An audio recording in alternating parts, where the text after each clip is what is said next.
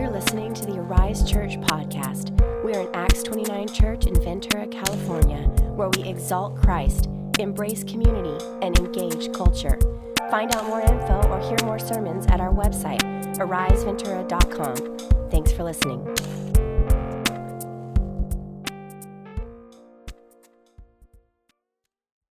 One of the greatest things that I've enjoyed about walking through the book of James, it's crazy to think that based on our little schedule, today is actually supposed to be what wraps things up, that we've gone through the entire epistle of the book of James together. And we've seen God do amazing things during those just short few months in how he's met us with a timely word. And I've really enjoyed that more than anything, because it feels like we get to experience that stuff we talk about when we say God is in control, when we say God is sovereign. Like literally, God has gone before us and situated us in places like today, where the reason that we're out here and what we're deciding that we'll do is really that our plans folded and God had a different plan, right? And that his word is calling us to pray after really humbling us about trying to be in control for the last few weeks. You guys see that? So I've really enjoyed that. I hope you've picked up on it. Another thing is that God has been tackling some really crucial questions for us, even asking some rhetorical questions, right? And tackling some of the questions that our hearts ask, and the things that we long to know as human beings, as creatures, as just normal people. Like that's been a part of this journey through the book of James. If you've been in it with us, you've realized that. And I would say that today we come to a spot where it's no different. And he's tackling a question that needs answers. It's a crucial question. And it's a question that I think many of us probably wrestle with. If God really controls everything, if God really controls all that comes to pass, including whether or not we succeed when we go into a town to do business, including how long our lives or short our lives are, like a mist or a vapor that's here for a time and then vanishes quickly, or whether or not our toiling like the farmer who didn't have drip irrigation, by the way, had to wait for the early rains and the later rains. If God, who controls all of that and all of those things, even down to whether or not and for how long we suffer, then why should we pray? If God's in control of all of that, and God is the one who sets things into motion and is sovereign over it all, why should we ever pray? If anything and everything that is predetermined or that comes to pass is predetermined by God, why do we spend any of our time and even want to have an emphasis to say that it's important for us to go to God in prayer? That's a crucial question for every person. And if you're honest with yourself, you've thought that. I would be willing to submit that some of you, after I've said it this way, kind of rhetorically, have had question about it even now. And if you're a Bible student, been studying the word and graduated from, pastor, whatever, the truth of the matter is that you probably still think that way and have multiple times. And so God wants to answer that for us. Okay.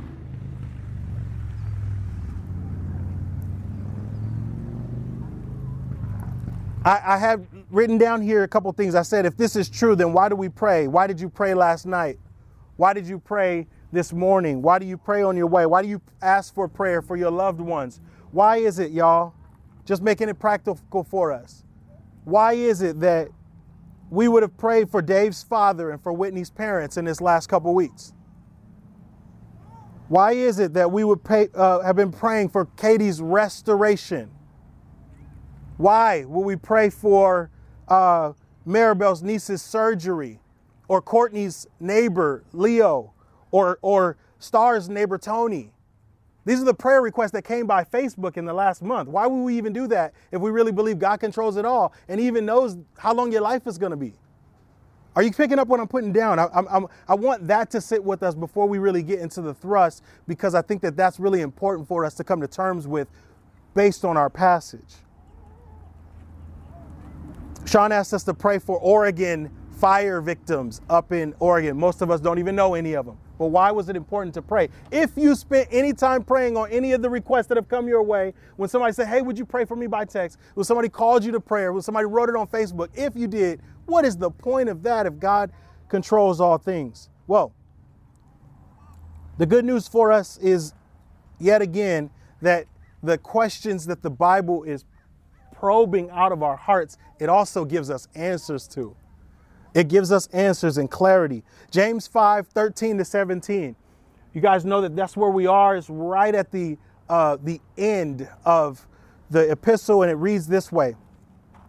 Is anyone among you suffering? Let him pray. Is anyone cheerful? Let him sing praise.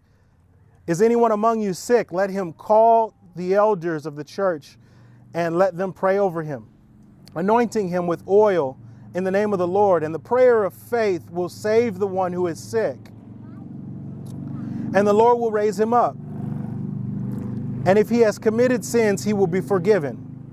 Therefore, confess your sins to one another and pray for one another, that you may be healed. The prayer of a righteous person has great power as it is working. Elijah was a man with a nature like ours, and he prayed fervently that it might not rain. And for 3 years and 6 months, it did not rain on the earth.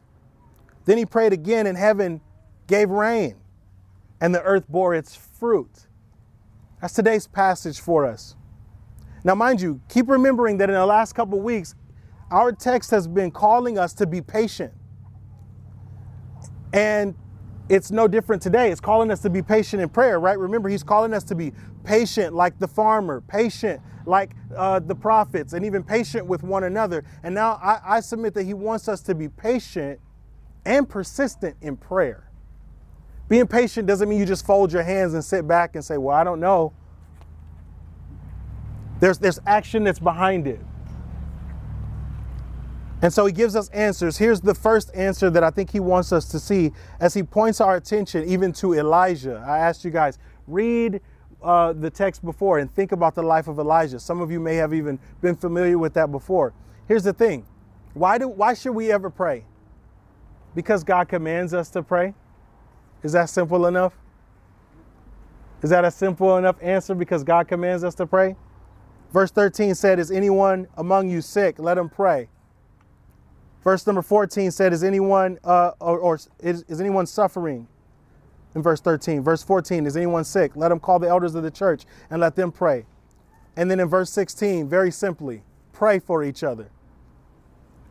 Those are not suggestions. Those are commands from God, an invitation to us to pray and to open up the lines of communication between the God we've been given a relationship with through Jesus Christ.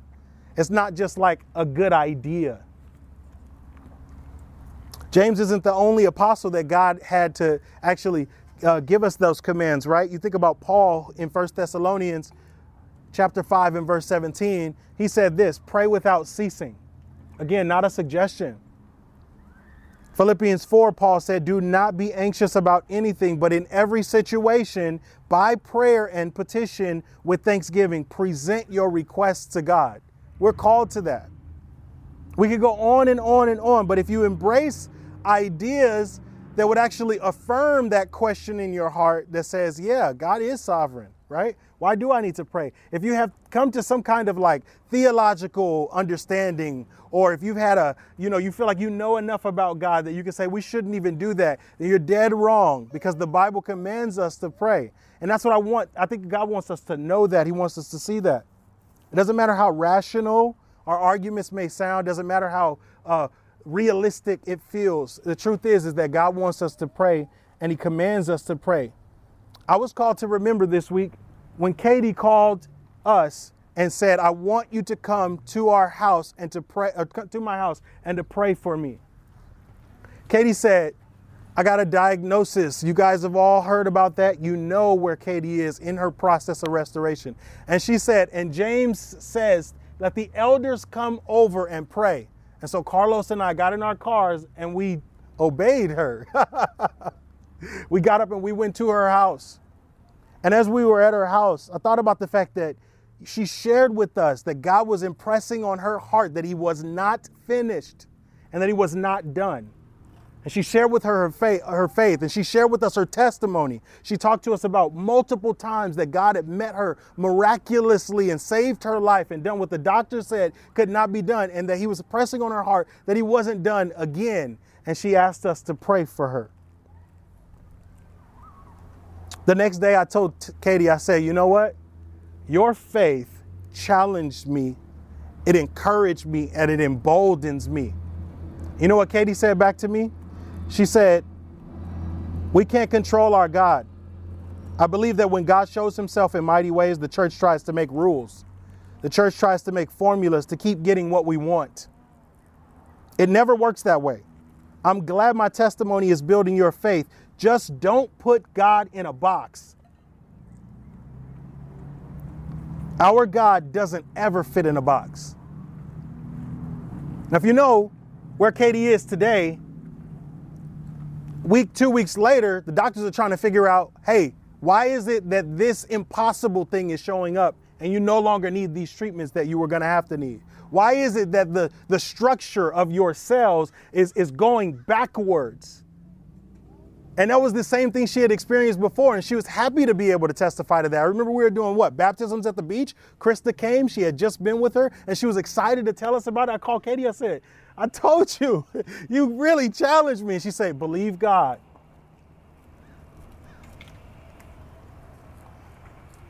I mean, I think when she said, don't put God in a box, I thought about like, man, if you can't say amen to that, you definitely can say ouch, right?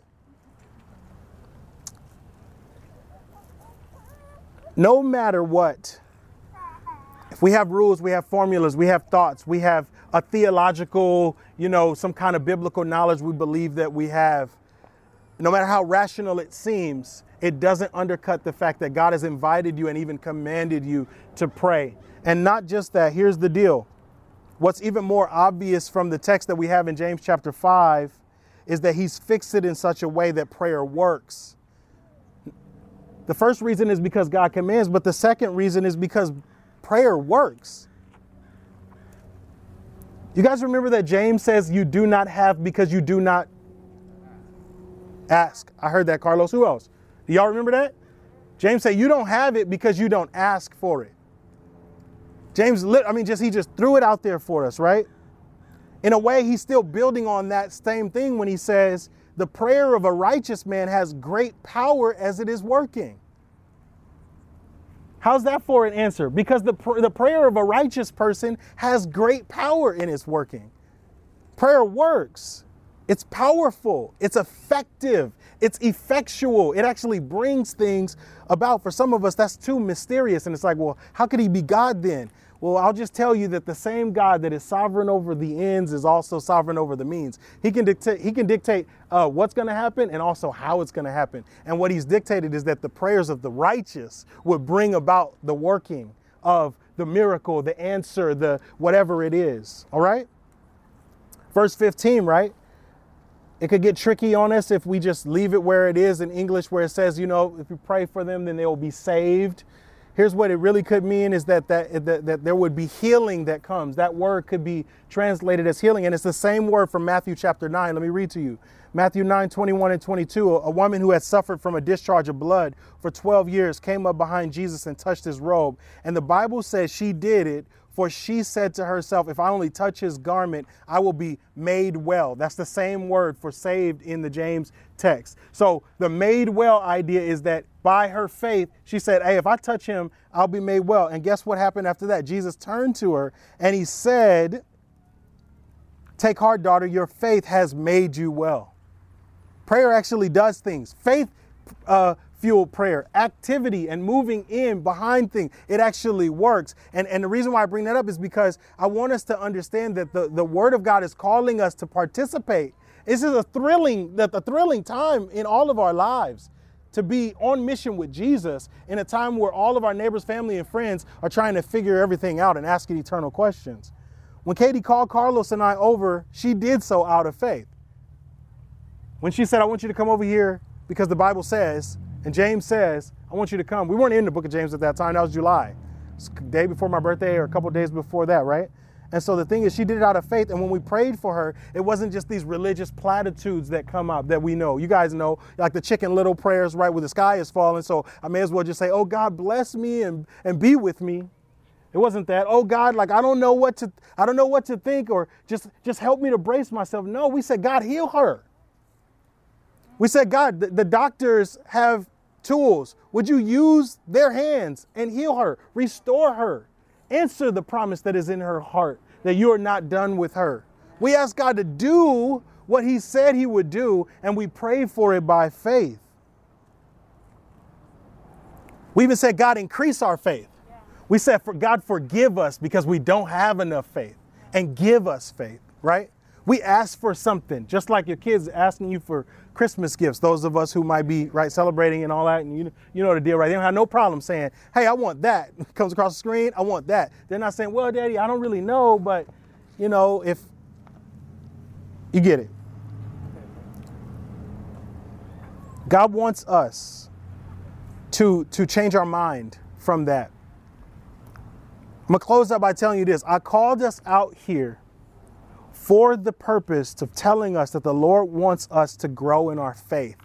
And I'm talking about our belief, and I'm talking about our trust in him. And I'm talking about how that's expressed through prayers that actually ask God for stuff, and not just like act like it's the national anthem at a ball game where it opens it up, but it has nothing to do with what goes on the field. Prayer is not just that. Prayer is the fuel. Prayer is the life.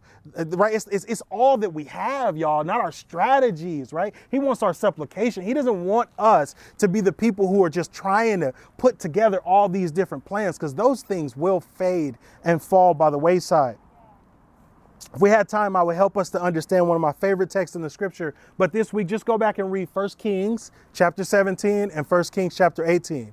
And then you'll understand why James brought Elijah up and said, Elijah was a man just like you and I. Nobody special, but he prayed. I want you to go back and read that.